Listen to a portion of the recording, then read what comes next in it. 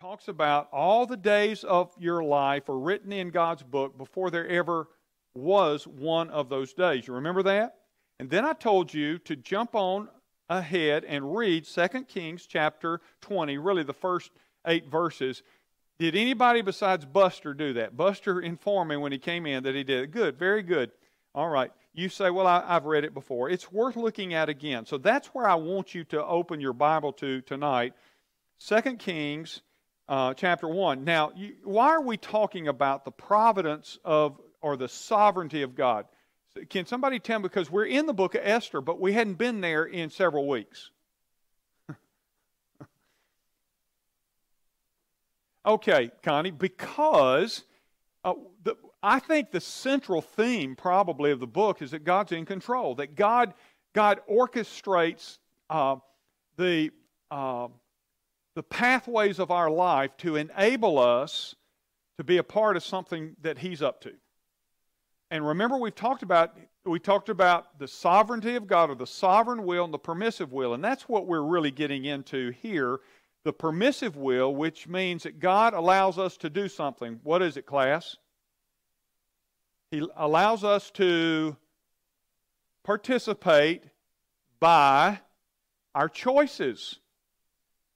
Our choices. So His will, the sovereign will, is important to understand. He's going to accomplish that. That's His eternal plan. It's going to be accomplished.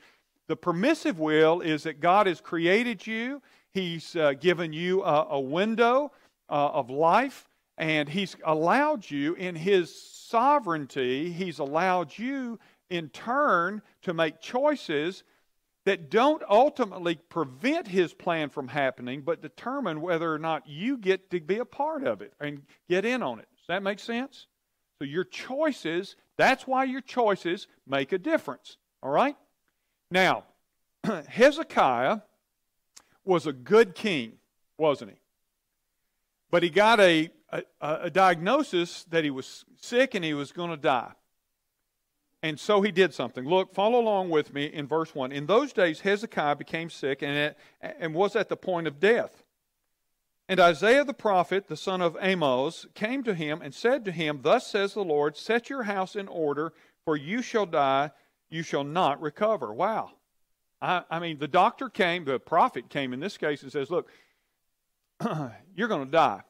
Get things in order. Now, Isaiah wasn't being ugly.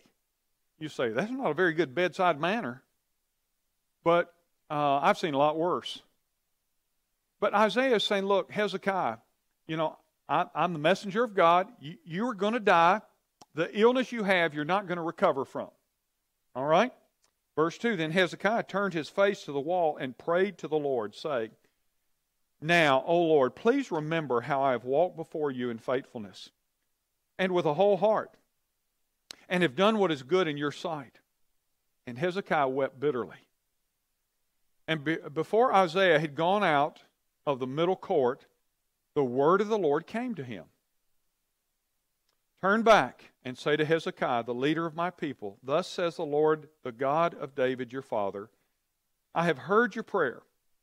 I have seen your tears. Behold, I will heal you. On the 3rd day you shall go up to the house of the Lord, and I will add 15 years to your life. I will deliver you and this city out of the hand of the king of Assyria, and I will defend this city for my own sake and for my servant David's sake. By the way, that's another idea, but you see how you can be a blessing to the generations that come behind you? And Isaiah said, Bring a cake of figs, and let them take and lay it on the boil, that he may recover. So whatever the wound was, this was the way God was going to do it. Just a footnote. Verse 8. And Hezekiah said to Isaiah, What shall be the sign that the Lord will heal me, and that I shall go up to the house of the Lord on 3rd day? And Isaiah said, This shall be a sign to you from the Lord, that the Lord will do the thing that He has promised. Shall the shadow go forward 10 steps or go back 10 steps? And Hezekiah answered, It is an easy thing for the shadow to lengthen 10 steps. Rather, let the shadow go back 10 steps. And so Isaiah the prophet called the Lord, and brought the shadow back 10 steps, by which it had gone down on the steps of Ahaz. Now, by the way, isn't it interesting? There was a fig cake medicinal response to his sickness. Put this fig cake, a fig Newton, on the wound. Now, that just seems a little strange, doesn't it? Because you know Hezekiah had the best care possible at that time. Why do you think God puts a fig cake on him? As opposed to Naaman the leper, who was told to go down and bathe 7 times in the Jordan. As opposed to the man in the New Testament that Jesus told put a mud pie in his eyes.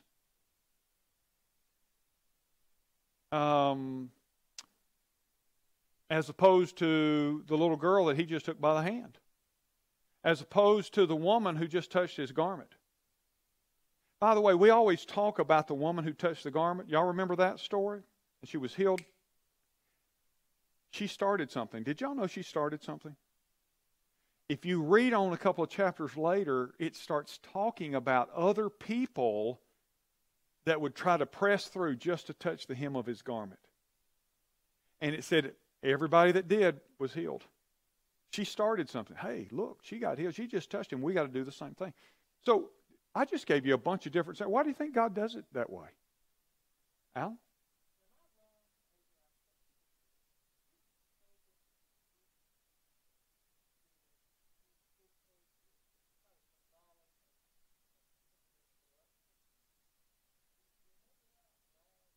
I do not. That doesn't mean they didn't. I just don't.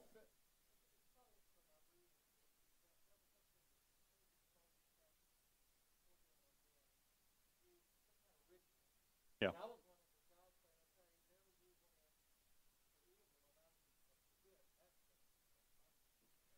Could be. I guess it could be. I'm not familiar with the Fig Newton healing prior. So, but that doesn't mean they didn't, and it doesn't mean that God may be saying, look, you use it one way, or it doesn't work for you. I can show you how to make it work. So that may be as it relates to this, but why all these different methodologies? Okay, God can move in our lives in many different ways.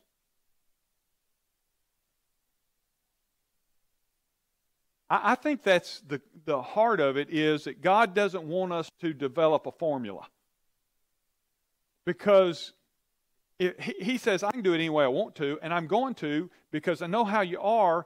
Suddenly, there'll be a new healing ministry called the Fig Cake Healing Ministry. And every time somebody's sick, they'll put a fig cake on there. Y'all see what I'm saying? Or the Spit in the Mud Pie Ministry. This is how you do it. This is how you do it. I believe that's exactly it, that God doesn't want us, God wants us to know He can do it any way He wants to. And that the key for us is to obey when He tells us how to do it, right? And that was a lesson for Naaman. But I firmly believe that. Okay.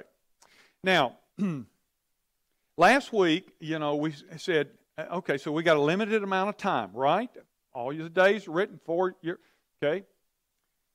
And then we see Hezekiah praying and getting an additional 15 years. Wait a minute. I thought the days were already set. And yet here he is. He prays and God gives him 15 more years. Now let me give you some. I hope I can articulate this right so that you get it. I believe when the psalmist writes that all the days of our life are written in his book before there ever was one, does not mean that he can extend those days or that you can't shorten them. This is his pre-creative plan for your life. This is the way. Now, let me ask you something, class. Had Hezekiah not asked God to extend his life, would God have extended his life? There's no indication that he would have. By the same token, was God compelled to extend his life because Hezekiah asked? No, that's called sovereignty. So a sovereign God says, I created you, Doug, and here's the window. That's my preordained plan for you, days. But as we talked before, Doug could do something dumb. In a fallen world, he could make a choice. If God has allowed in his sovereign will for you and I to make choices, then you can make a choice to interrupt what God has intended. Look, maybe this will help. The sovereignty of God does not preclude God's flexibility. You say, well, I don't understand that. So, welcome to a long list of people that don't understand it. All right. Put you on the spot. Margaret, did you do your homework that I asked? Okay. Well, Margaret, now, Margaret asked a very good question. Last week, was it, Margaret? So, Margaret's first husband, I never knew, but from all I heard, just a good and godly man. And he died. Was it cancer, Margaret? Yeah. Lymphoma. And Scooter died. But Margaret, and I'm sure many others in this church, prayed, God, extend his life. God, extend his life. But God didn't. So how do you process that? Margaret, what did the Lord teach you in that is kind of the question I ask you. Share with us what the Lord taught you in that whole experience.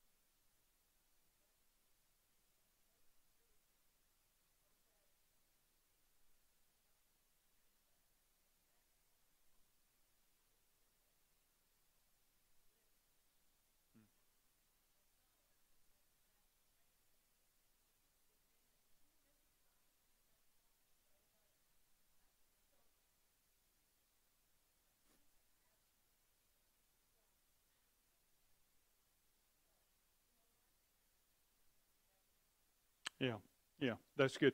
A couple of things, by the way, that she just said. Number one, sometimes you need to be honest with God. There's something about us, because we're good at not being honest with each other, that causes us to think we can be dishonest with God and God doesn't get it. And by the way, God is big enough to handle your feelings. He's big enough to handle your feelings. So being honest with Him is a huge thing. Number two, she talked about she didn't understand. Let me take a burden off of you about life, whether it's that kind of situation. You don't have to understand everything. We have been raised to think that everybody owes us an explanation. We hear it all the time in this world. And if you can't give a rational explanation, then you don't deserve to have a voice or an opinion. God is not, the sovereignty of God does not bind Him to helping you understand. Now you say, well, that seems kind of cold. Do you know sometimes what God is wanting to get you to do? Say, I just trust you, even when I don't understand you. I just trust you. I don't understand you, God, but I trust you. I'm going to say I trust. And I think there have been times in my life where I've had to just say, God, I trust you, but I don't understand this. I trust you. Sometimes God is now listen. By the way, if we could interview Scooter. No disappointment in Scooter. Scooter wouldn't say, "Yeah, God didn't give me more years. I'm still a little miffed about that." God did heal him, and that's not a cop-out. God did heal him. Y'all believe that? Doesn't mean it doesn't hurt. He didn't heal him the way I want him to heal. And it is okay to say, God, I'm praying for this. Now, so, God is sovereign, so He knows what's going to, thank you. He knows what's, so why do we even pray? Because of the story of Hezekiah. Because of stories like where it says, and God relented. God's sovereign will does not preclude His ability to be flexible. You say, well, that's a hard concept. It's all right, you're not God. That's why you don't understand it. We are going to arrive in heaven, and we're going to realize something. You know what we're going to realize? There was a way of things operating that transcended the ability of the smartest human mind to understand. And in that moment, the Bible says, we will know even as we're known. Right now, we see through a glass dimly, but then we shall see fully and clearly. So we pray because God may say, yeah, I'm going to, my plan was here, but I'm going to extend that plan. If, I said it this way, if we can make choices that interrupt that plan, right? Person takes their life, or a person says, I'm impervious because my days are up, so I'm just do whatever I want and know that if it's my time, I'm going to. That's called stupid in the Greek. So we can interrupt, right? So if we can interrupt that window, it is just as probable that we can call on God to extend it. Does that make sense? This is His plan. But God says, I'm going to kill him, Moses. I'm going to kill him. And Moses says, God, don't kill him. And it says God relented from what he was going to do. So we pray because prayer is effective. And if Hezekiah didn't pray, we know for sure what would have happened to Hezekiah. Now, one other footnote about that. So when we pray, there's an important aspect of prayer that makes our prayer effective. Belief, all of that's. I mean, if you go in, you have not because you ask not. Number one, but if you go in and say, and a lot of times we pray in unbelief. We pray religiously. I pray because I know this is what I'm supposed to pray and say. But the prayer of faith, you say, well, I prayed the prayer of faith. The prayer of faith puts you or those you're praying for in the position if God sovereignly chooses to respond. But it isn't a command. See, I have a problem. There are a lot of folks out there who say, well, you just tell God what you want and you just believe it. And God is not bound to. That's dangerous stuff. But here's the caveat. Here's what makes a difference in prayer. When we pray according to God's will. And in the end, God's will may say, in this case, I'm going to heal, but I'm praying for this young man. I mentioned, I pray, and man, I got on my face before God for this young. I don't know why it came over me so strong, but I was down praying for him and begging God. God may not heal him, but I'll tell you this. It didn't keep me from praying, God, bring him through. And here's what I prayed. God, for your great name's sake, I borrowed Moses' prayer. God, let the doctors know at the hospital that in the end it's you. Let your name, let them be able to stand and say, for your great name's sake, this man was healed. Who sinned, this man or his mother? You remember that story Jesus told us? Who sinned, that this man or his parents, that he should be born blind? Now, that's a pretty dumb question. So how could he have sinned before he was born?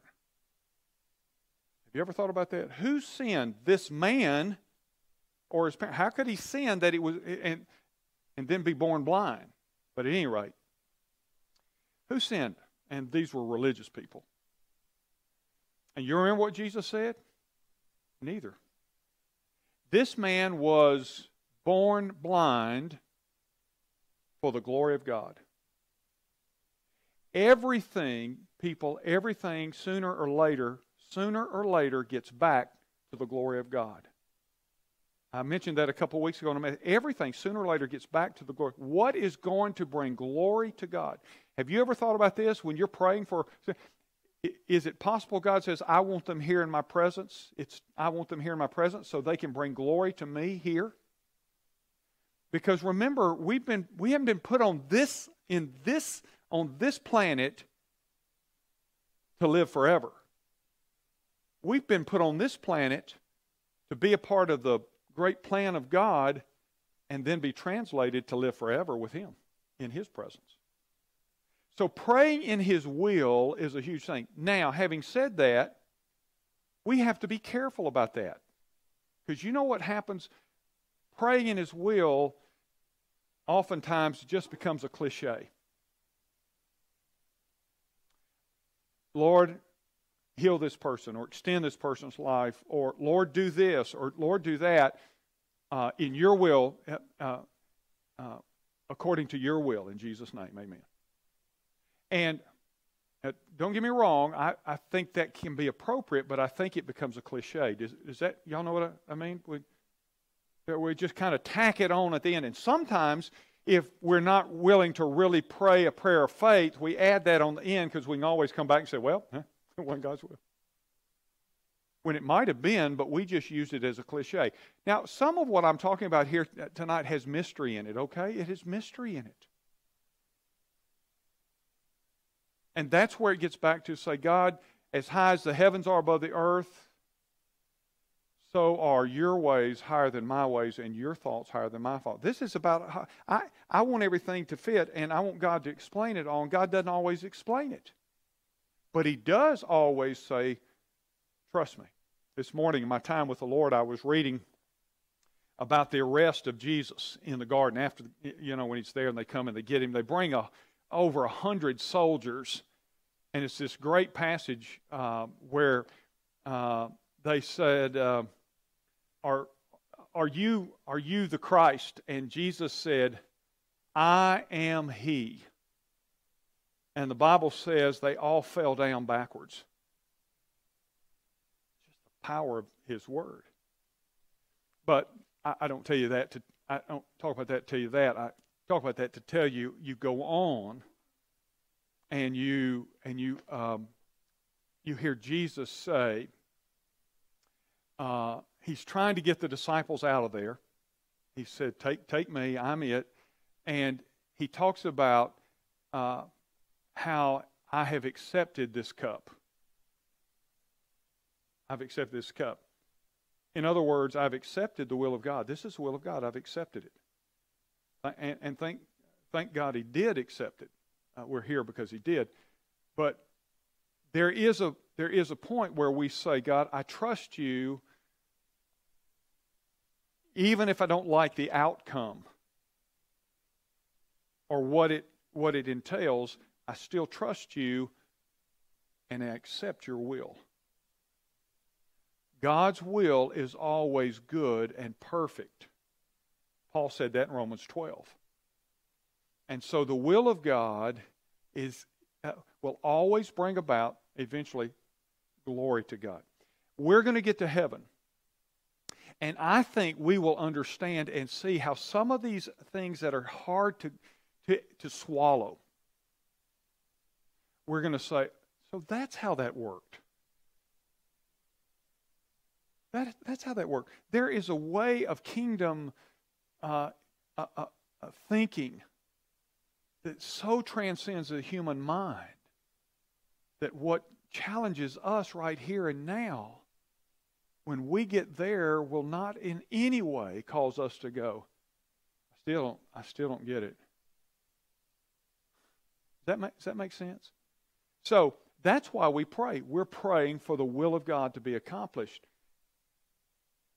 But it's hard sometimes to distinguish between the will of God and our will, and to give up our will for the will of God in the event that it's going to have pain attached to it. Would you agree with that? But the end process, now I'm going to go back to Margaret and Scooter. The end process could have been a heart that becomes so hard and so bitter that God puts them on a shelf. Says, I can't do anything with you. You've become so... Have I seen that? Yes. I've seen people that became so bitter and angry at God because of something that happened in their life. And it's not always the death of a loved one. It can be a lot of different things. And they allow the enemy to use that to produce hardness and bitterness. And that bitterness eventually makes them useless to God. So He just kind of puts them on a shelf.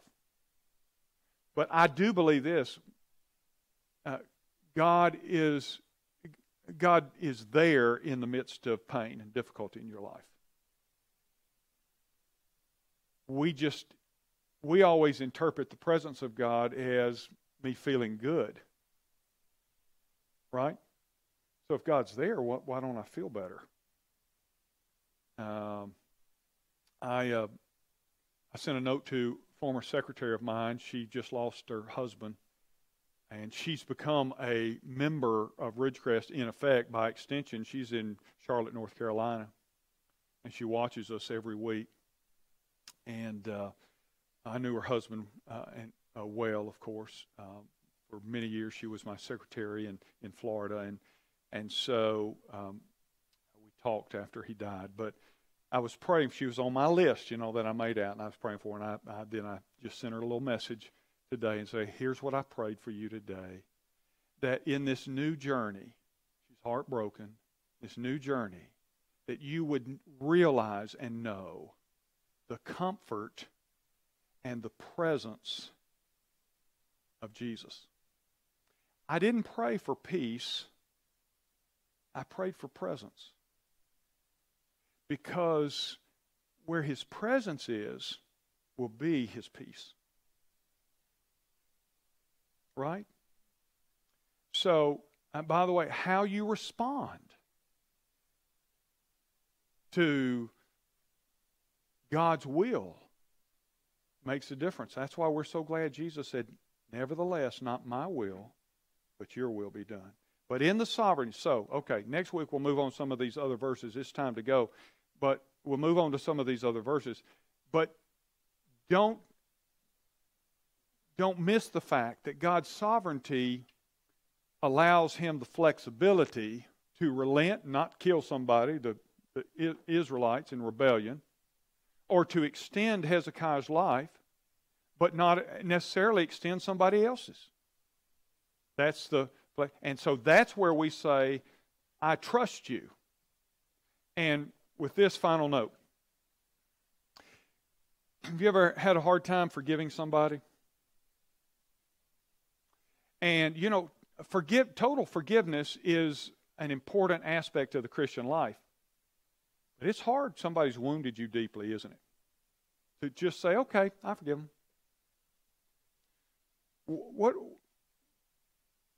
How do we do?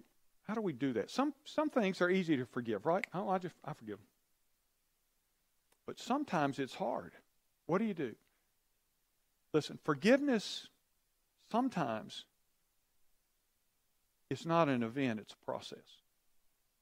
And here's what I mean by that. So I get up today and I say, I forgive Tommy. I don't have anything to forgive her of, by the way. She's just close. I forgive Tommy.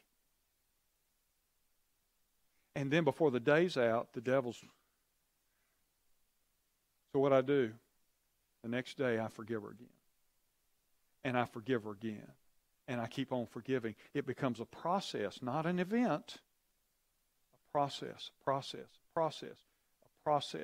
And one day, I'm down here, and I realize it no longer is an issue for me. So it's a process, okay? I told a story. I don't have time. I wish I did have time that illustrates that in my own life with a man. And by the way, you may have to grit your teeth at first. I forgive them. And watch how God will do a work in you. I'm telling you, I've been there.